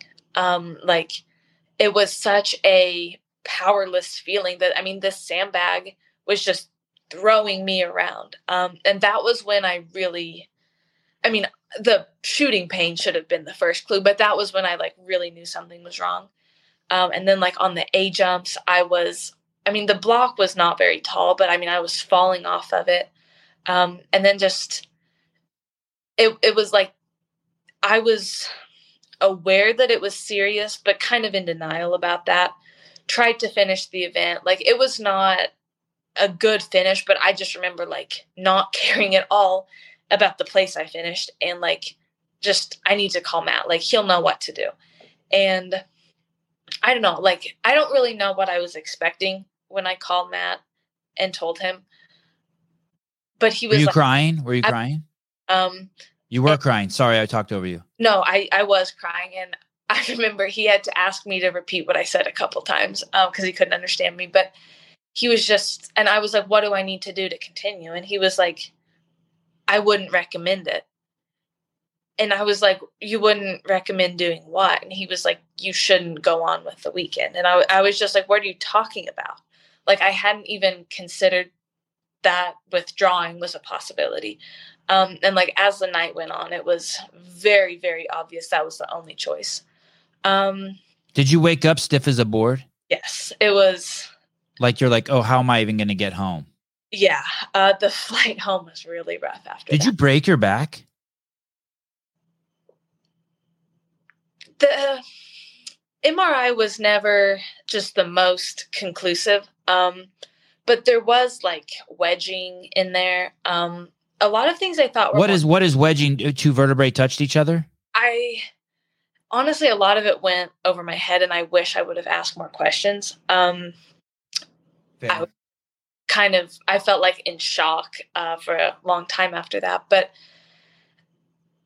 there were quite a few things that the MRI showed, and I don't know how many of them were related to that exact moment.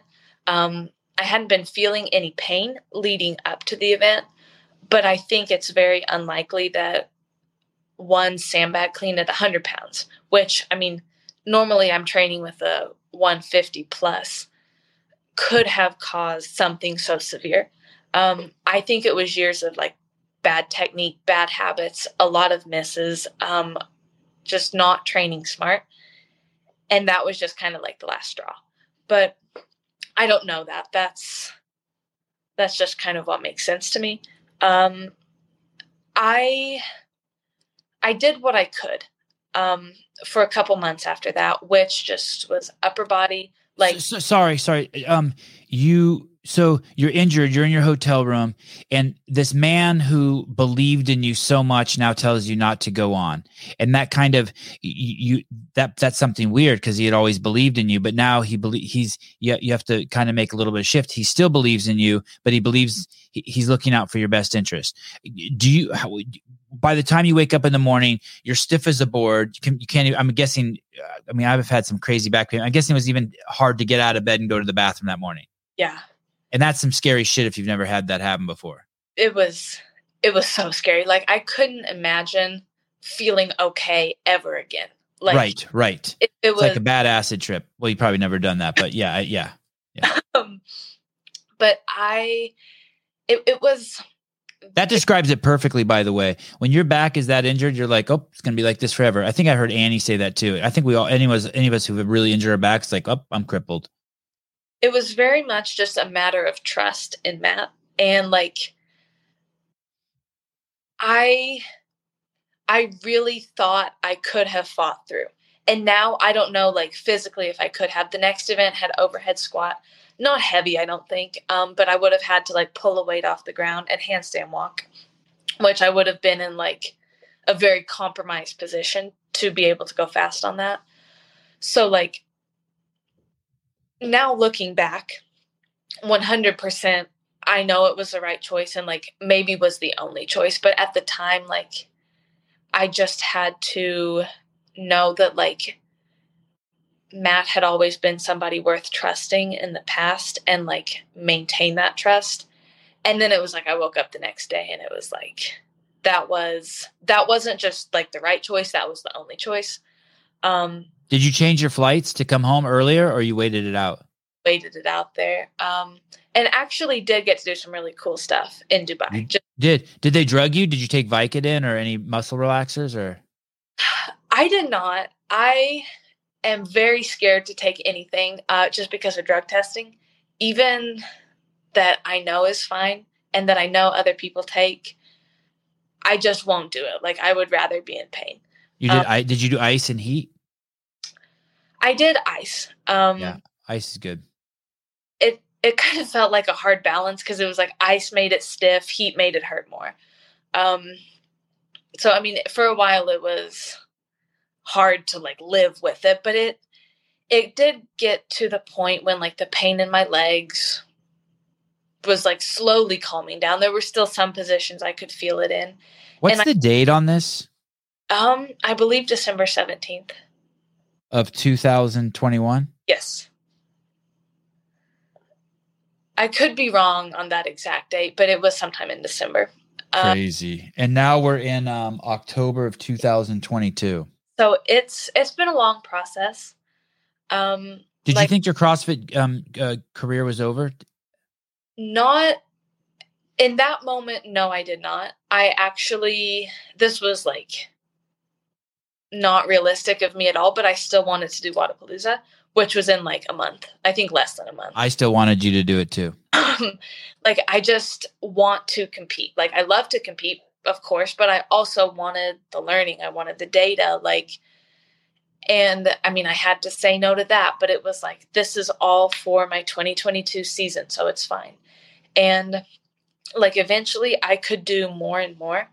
And I feel like we had to move a little bit faster than we otherwise, faster than we knew was probably smart, just so I could still compete in the season. Like, just so, my first time dumbbell snatching wouldn't be in the open. Like, it was actually my second time. And like, I feel like maybe I took some risks with my back kind of between like December and February for the open that maybe I wouldn't do again, even though like ultimately I see how everything's been used for good. Just that weren't the best choice, and just that we're very immature, and we're me trying to rush things that just, physically healing takes time. And like, I was doing just some snatch singles, not even real heavy. I believe the Wednesday before the open started, and my back, like I've heard people use the expression, my back went out. And I never really understood that. I was like, did it hurt? Did it get weak? Right. God, being young is fun. What's that mean? But I experienced that feeling. Like I was over the bar in the snatch. Like my shoulders were over the bar. Like they're supposed to be in a good snatch. And that was whenever I just felt like a sudden weakness, and like suddenly my back rounded and I lost any sort of tension in my core. And it was like so much pain that I wanted to hide because it was right before the open. So like I tried to continue with my session. I had back squat later. I tried to fight through that. And just like there were some choices I made along the way that I can be at peace with them now, knowing that I thought they were the best choice at the time. And like I was doing what I thought was right. But now, like, now I know that those choices were very much wrong. And that was Wednesday. So Friday was 22.1.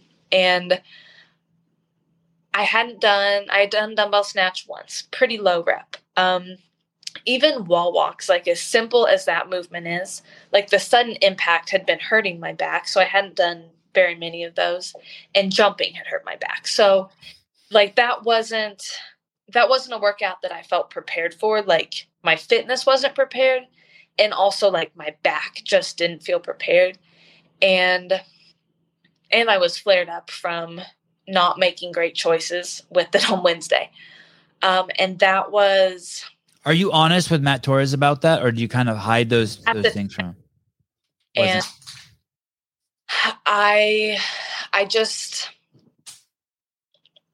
think like, and I have apologized to him since that, just like randomly, because I feel almost like my choices to not be completely honest, like not always to lie. I mean, sometimes probably, which I am very much not proud of now. Like that cost me the season. Like those mistakes, even though I meant them, like it was just because I wanted to be ready with everything I had in me. You couldn't imagine not going to the 2022 CrossFit Games, so you couldn't imagine. Yes. So I think the first time I was really honest was actually after 22.1. And I was actually, I got to go to, so I did the open workout in the morning at the same time as everybody. It went very well, like surprisingly well for not really having worked on stuff like that. Like it showed me that the work I had done, like the aerobic work, the upper body work, like all that had paid off. Even if it wasn't like in the exact way I expected it, it was like, cool, this is still improvement. But that night I got to judge Matt at Friday Night Lights, like his gym, just doing the open workout. And that was super fun and everything. But I was in the most pain I've ever been in that day, like worse than when the injury initially happened in Dubai. And like I was talking to Matt that night and I was like, I just feel like I should have beaten all the guys that did the workout with me, like Dallin and James, by more. Like I was disappointed that I didn't beat them by more, which is, I mean, Matt probably wasn't surprised to hear me say that. And he was just like, well, at least like, yeah, but you know, now we can work on it. Like, at least your back feels good. And like, that was the moment when I was like, it's very bad. And that was the moment when not only did I doubt for my season for the first time, it was like, I couldn't imagine being okay ever again. Like I was trying to help, like pick up weights, and I couldn't even pick up a 10-pound dumbbell that day. So I had to wait until... People couldn't tell by the way you were moving around? They could. And there was actually, I don't think I was 100% honest on that day. I was just like, yeah, it doesn't feel good, but it'll probably feel better tomorrow. And like, I had been dealing with it long enough that it was like, this doesn't feel like something that will feel better tomorrow. I don't know exactly how this happened, but like the next day, Matt didn't give me any sort of hinging or like anything that should bother it, but just trying to take dumbbells on and off the racks. Like everybody in the gym knew something was really, really wrong. And Matt couldn't make it to that session for whatever reason. But I remember him like texting me that somebody had told him. I don't know if it could have been Dallin or James or Phil. Emma's broken. Yeah, like I felt very, very guilty in that moment that like Matt didn't even get to hear that come from me. And like that was something so major. But like that was, I think I needed to experience that lesson firsthand. Like, I mean, it's easy to be like, yeah, I communicate with my coaches. I trust them. I listen to them when everything's going great. But it's easy to feel like you see the importance in that when everything is great. It's like it's easy to trust. It's easy to communicate. But when it's like much harder conversations about, I mean, like this was kind of when we started talking about like, are we continuing with the season? Like it's a lot harder to communicate. But that was, I think, necessary for me to fully see the importance, even though it took me making some mistakes to get there. I had to wait until the following Monday. So the open workout was released on Friday, due on Monday, to do 22.2. And that was like 155 deadlifts. And I had to do it with a belt, move through it super slow. My back felt okay. That gave me hope. 22.3 also had to move through that super slow, really controlled with the belt.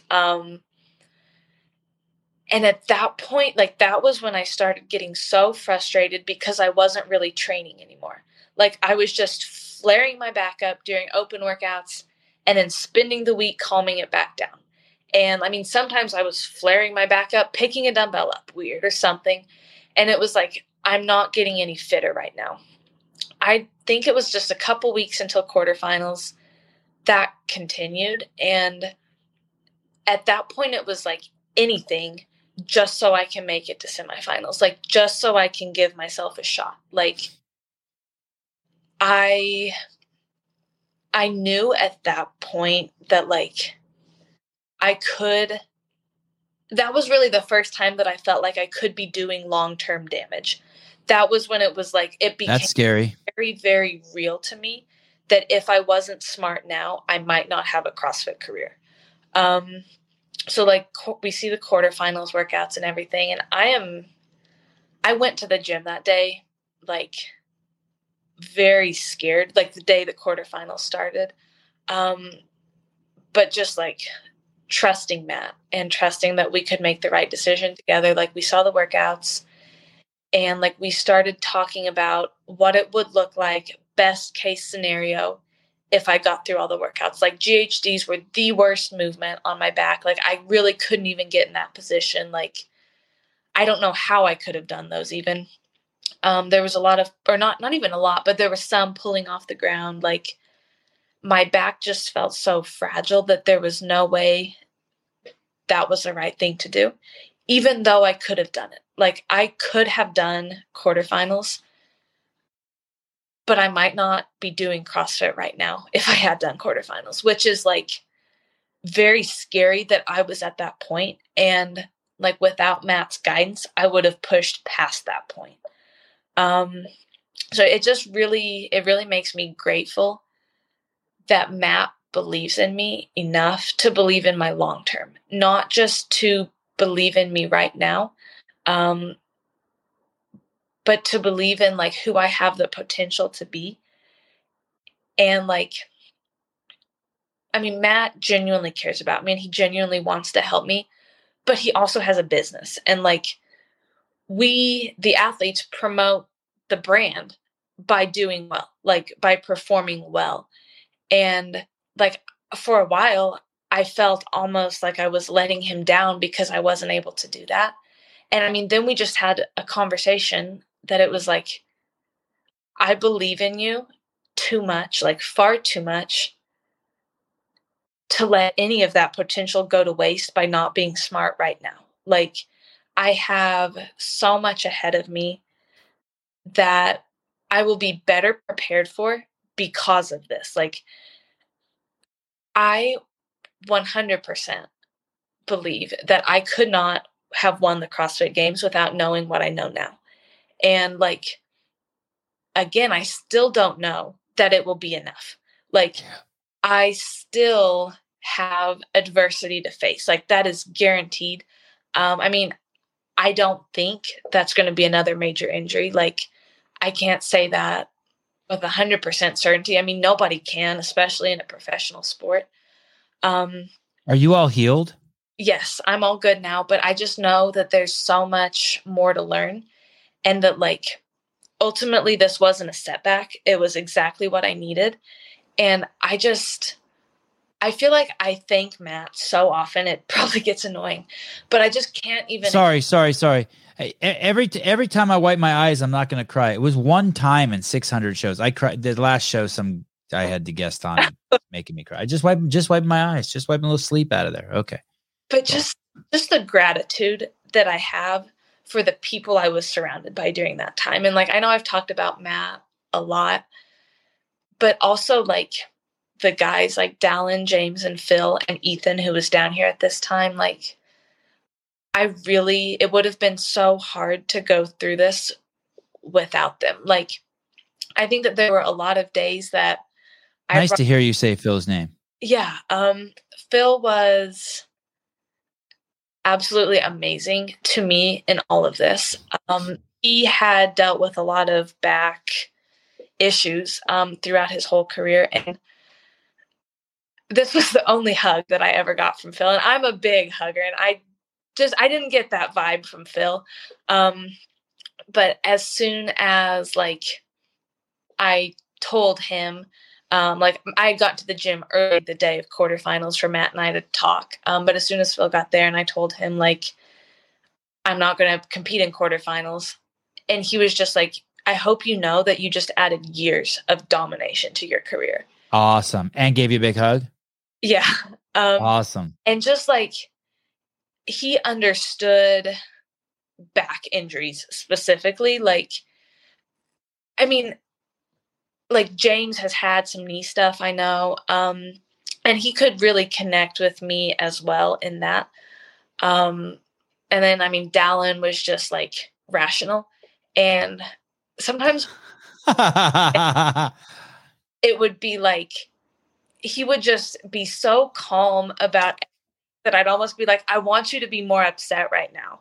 Like, I want you to feel a little bit more right now. But that was just what I needed. And they were all so good to me, like in exactly the way. They seem like great guys. It's those guys all seem like little time I spent with Phil, Dallin, and James on this show, they all seem like awesome dudes.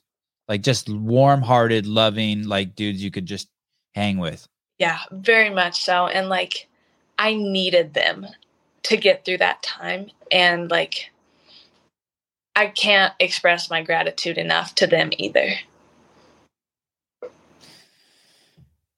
We're an hour and 42. I could talk to you forever. I really appreciate hearing this journey. I'm looking forward to talking to you again. I'm glad to hear you're healed. Yeah, thank you. It's been a long process, like a lot longer than I initially thought it was. And 5%, more than 5% of your life, if you think about it, right? Yeah. You're 20. Yeah. It was like 5% of your life was going through this last healing section. Yes. So like, did you ever think you were going to quit? Were you ever like throw in the towel? No. No. Definitely, like there was the thought a couple times, like, is this worth it? But it's always worth it. Like, there's always something better on the other side of like any struggle. And I mean, sometimes maybe that's just a lesson. And like, I think in this case, there's a lot of things so much better than I could have ever imagined and could have ever achieved without going through this. So like, it's good to be through it. And I don't even feel like I'm through it yet, because even though like I am healthy, I am still learning from it. And like, I feel like what's left of like, I mean, it felt like everything just shattered around me for months. It felt like I was just like standing in my shattered life. And it was like picking up the pieces and like putting them together the best I could. And I mean, that is very dramatic, but that's how it felt. And now it feels like the pieces that are left are just so positive, and they're like still just gifts that I have to build from. And like something that really, this was just a couple of days after like making the decision not to continue with the season. It was like, I want to find purpose in the pain. And that's been something that has just stayed close to my heart. Like not just get through this, but be better because this happened. And like for so long, that purpose I thought was myself. And like as I get farther away from it, I think a lot of that purpose was to use it for the good of other people too. So I really appreciate having the opportunity just to share. What do you mean by that? Like for other people who had back pain or to have an injury to learn from it? Any just kind of adversity, like probably more specific to injury. But I like, it makes me feel a way that I don't even know how to describe whenever people are like, you know, when I get messages that are just like, I have this kind of injury or I'm going through this, and it's so inspiring to see you just not quitting. And like, to me, just not quitting is the bare minimum. And some days that's all you can give. And I understand that, but I want to be an example, and I want to be like, I've tried to be more open in this, that I do have struggles, and that it wasn't a linear process. It wasn't like every day mentally I'm better, physically I'm better. Like there wasn't even always a clear path to getting better, but I just want to show people like that's okay. And it's okay to have those feelings and those insecurities, and, you know, make a lot of mistakes along the way, and like, and learn from it. Like that is all okay as long as you learn from it. And I mean, not even just okay, like that's what you have to do. And that's how you have to learn. And like, I don't just want to survive like adversity. I mean, I don't want to get through it and be like, wow, I'm really glad that's over. I want to look back on this time as growth and be like, I am proud of the person that I became during the hardest time in my life. Like during the time that it was just so hard to go on, I want to be proud of like being the best Emma that I could be. Like wow. When it felt like that athlete identity was just ripped away from me, because even though I was still training, it wasn't the kind of training I wanted. It wasn't for, I mean, it was for a competition that was over a year away. And I mean, that it was hard to be like, to feel that empty and face the fact that I had been putting 100% of my identity, like defining myself 100% by the sport of CrossFit. That can so easily be taken away from me. And I guess like more than anything, I want to be an example of growth and development and constant learning, and just seeing like embracing that I'm not there yet, and I need to grow so much as an athlete as a person, and that I hope I'm never there yet. Like I hope I'm never satisfied. I mean, I feel like the day I'm satisfied with what I've done in CrossFit, I need to just stop doing CrossFit. Like the point is gone. Like any day, like any day that I wake up, it's like, it's a day to improve. And that's just such a big motivator to me. And it felt like the injury almost gave me less opportunities to improve, because it was like, well, I can only bike and do dumbbell stuff. But in reality, it gave me so many more opportunities to improve as a person and like in my character, and kind of showed me that that's probably what matters a lot more anyway, even though like spending so many years of my life as 100% an athlete, like that was kind of a hard truth to realize. And something that I still have to remind myself is that I am more than this sport. And like, I don't want my platform to be like, Emma's really good at CrossFit and she works hard. Like I want to be so much more than that. And I want to be relatable because we all struggle with something. Like whatever you're struggling with, I want to just be an encouragement because I'm imperfect. Like it's easy to look at people who you think have their whole life together and be like, they know everything, they've done everything, everything's going great for them. And like the last, I don't know, probably 10 months of my life since the injury, it's been like, I know nothing, everything's been turned upside down. And even though it's been the hardest time of my life, it's also been the best just because of what I've learned from it. And I think like the more I continue to learn about that, the more I will, like, the more purpose I will find in this. I don't think it's like you're not going to let it go to waste. It's not like, hey, my push press didn't get stronger. The last 10 months were a waste. You're like, what did I learn in those 10 months?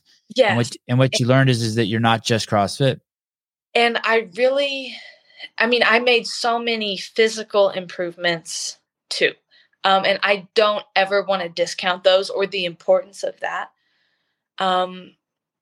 But like with the person I was and with how I thought, I had so much room for improvement that I didn't even know until like the only thing I knew was taken away. And like when that happens, inevitably to a lot of people, like whatever it is that's like your thing, when you feel like you lose that, I just want to inspire people to like make the most of that time and dig a little bit deeper and have the harder conversations and like be willing to admit when you fall short and then just try to fix it. Because like our abilities as athletes, as people, as anything, are not fixed. And like, I believe you can improve anything, and like, especially mentally. And like, if I can just inspire somebody not to be satisfied with themselves, like, because I don't feel like many people would be like, I am completely satisfied with myself. I love who I am as a person. Like, there's really nothing I could do better. And if you are like that, you've probably gotten complacent and might need to work on that. So I just like, even when it's scary to kind of like take a leap, and it might feel like you're completely changing how you think, but then you might get a little bit more into that journey and see that's the best thing you could have ever done. I think you've always been that person. Just when we started the podcast, just the fact that you took that risk with yourself, with doing, but the thing is, I guess the difference is we started the podcast and you took the risk of doing individuals and not the age group qualifier, but that was in your control. Yes. This was another risk you had to take. It wasn't in your control. The risk of surviving the injury, coming out the other side, being healed again. And you don't want it to go to waste. Very much. And even just the risk of like trying to be more vulnerable and open and authentic. Like, I feel like this is kind of the first podcast I've ever done where I didn't feel like I needed to be something that I wasn't. Like, feel like I maybe need to be a different way around different people, just where I'm learning to finally be more true to myself. Even if that means sharing struggles I have, just in the hope that it can help somebody, like, that's my platform and that's what I want to use it for. I've kept you this long. Fuck it. I'm going to ask you one more question. You're good. Quick. Do you like the torque tank? Yes, I love it. Do you like it? Do you think it's good for competitions? I don't know enough about it, but I would say yes. I never. This is why I don't like it. Competition's about the harder you work. Like if you and I are in a race, then you run faster than me. You pass me. I run faster than you. I pass you. The torque tank, it just seems like it's just grinding the athletes, and there's no excitement around the sport or the competition. I'm like, wait a second, no one can pass anyone. And I heard the harder you push, the harder it pushes back. I'm like, screw this thing. What is this thing? I do agree that the harder you push, like the harder it feels to push, but you also go faster. You do? Okay. So I still appreciate what it tests. Okay. Point Emma. I respect that. There's three things that you say God, there's so much here, so many good bits. There's three things that you talk about being aware of while you're competing, while you're exercising. Effort, aware of how full your gas tank is, and your intention. And then underneath that, sort of in that same category, you had a trust your body and your strategy. What is intention? When people say train with intention or exercise with intention, what does this word mean? I feel like I use it a lot of different ways. And in training, intention might be one or two specific cues that I'm trying to focus on. Like something that Matt is kind of helping me get past now is not feeling like I need to fix every single thing with every lift. Like pick a couple of cues and then do those with like 100% intention on those two things or one thing. Like often it's just one thing. Because whenever I am really just like trying to do everything right, or I mean, maybe it's a really heavy barbell and I'm just trying to make the lift, it's not an intentional rep. So I mean, if it's not focused on something, there's a really good chance I'm reinforcing a bad habit. And I want to have that intention in training. So then in competition, it's like, it's natural. Because, I mean, in my opinion, thinking is slow and like often more of a hindrance in competition than if you're just almost on autopilot. And like, there will always be things you need to think about in competition, but you can't think about everything all at once. So to me, intention is just like knowing exactly what you need to do, whether in training, that's like the cues you need to think about to get better, or in competition when that's like the cues you need to think about to win. And then just having the ability to like maximize those fully and be present in those fully to the best of your ability. So one of them might be overhead squats, pulling the bar apart, focus as you're going, like if that was the cue someone gave you. Yes. Or in competition, I mean, I probably, if I practice that in training, or like if I practice a really good snatch technique in training, really efficient, like really consistent, all that is dialed in before I go onto the competition floor. I probably don't need to think of any of that stuff because like if I'm trying to make adjustments in competition, I think I'm more likely to fail unless I've already failed and then I need to make an adjustment. But like in competition, that's not where I would put my intention. I might think about maybe getting my hands back on the bar faster between reps. Or my intention might be like not taking a step back from the bar between reps or pushing harder in the transition. So I think there's a big difference between like a training intention and a competition intention. And I actually tried to use that word in an Instagram caption the other day and I Googled it and the meaning wasn't really what I thought it was. So like, that's just how I use it. I like it. It's one of the, I've asked a bunch of people that, and I think you gave me the best definition I've heard. Something you talked about also, in one of the podcasts I was listening to was transitions. And I kind of noticed that there's been a shift in CrossFit from the beginning, like, and I would use Fran as the example, but we're at a place where the best people aren't, like in the early days, the people would rest in the transitions always like that because that's the way it was written. But now there's like this fluidity to it. Like the people that the best athletes are resting when they want to rest. They're not letting the writing of the workout dictate where they take their pauses, where they chalk their hands, where they take their shirt off. They just flow. And it seems like, I don't remember if it was you and Matt Torres were having the talk, but basically you one day had this revelation. Oh, I can just go from this to this. I got to stop fooling around in the transitions. Yeah. It's actually funny that you say that because people in the gym, I mean, not in a mean way at all, but do kind of make fun of how close I tend to set my equipment together. Often it's like not even safe how close I put things together. I approve. But just because I don't want to waste that time. And it's not even so much that I want the best possible score in training. But if you're pushing transitions in training, that like little jog between movements and competition feels so much better. Like you feel so much more ready to go. So I think, I don't know, it definitely depends on the workout. But I think that is almost an example of like training to a little higher standard than you would compete to, because in competition, you're going to be forced to have longer transitions most of the time. Because the stuff's apart. Yes. Apart from each other. So your schedule is Wadapalooza. Does the Open happen before Wadapalooza? No. So it's Wadapalooza, then the Open, then quarterfinals, then semifinals, and the games. That's the plan. Yes. Awesome. And I'm so excited. I'm pumped too. I'm pumped for you. I'm excited about you. I've been a fan. I've been rooting for you. I really do think you are. I'm really excited to see you and Olivia Kerstetter compete this year. It's you guys are going to be shot out of a cannon into a field of the fittest women in the world, the fittest women I think the world's ever seen. I think it's pretty impressive. And I'll be in touch. And thanks for your time. Thank you so much for having me. It's been amazing. Yeah, totally. All right. I will be in touch probably around Wadapalooza to bug you. Sounds amazing. I look forward to it. Okay, great. Thank you, Emma. And tell mom and dad I said hi. I absolutely will. Have a good night. Hi, good night.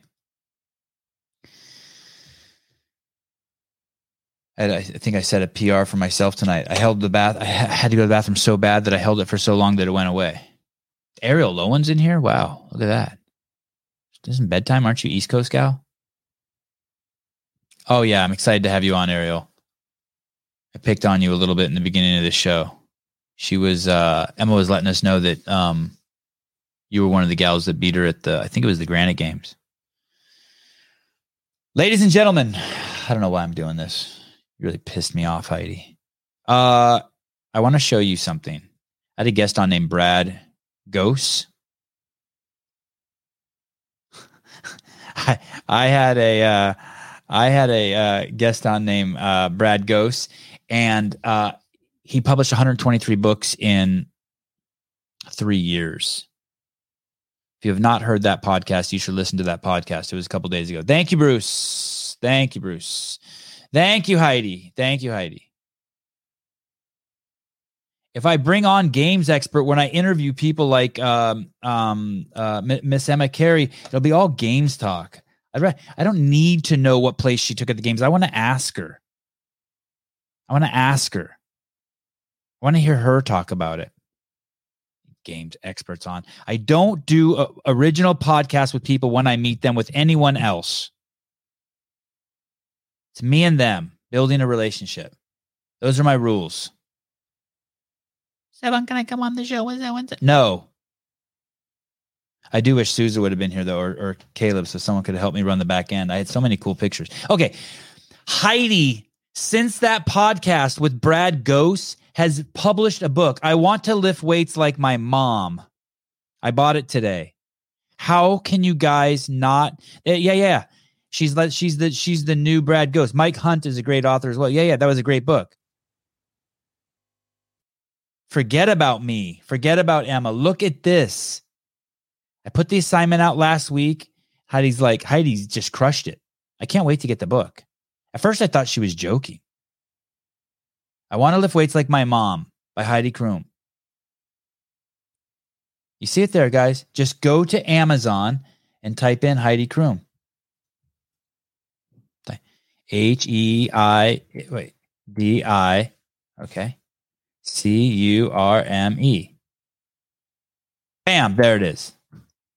Over here, click it, get the paperback. So stoked for you that you did that. Yeah, crazy. After the Brad Gose. Isn't that crazy? I know. What a boss. You didn't do it solo with Don Fall. So much for rules. I told you, Julian Ifford, except for Sousa.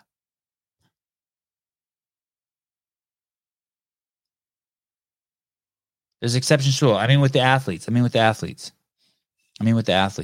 the athletes. I like to do the affiliate shows and some of the other shows with other people. I like to do all the shows with other people. I just believe, no. I know that the shows are better when it's me with the athlete one-on-one the first time I meet him.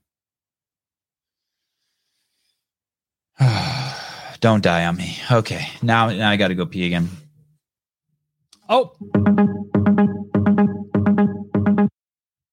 Oh, my buddy's calling. I will talk to all of you guys later.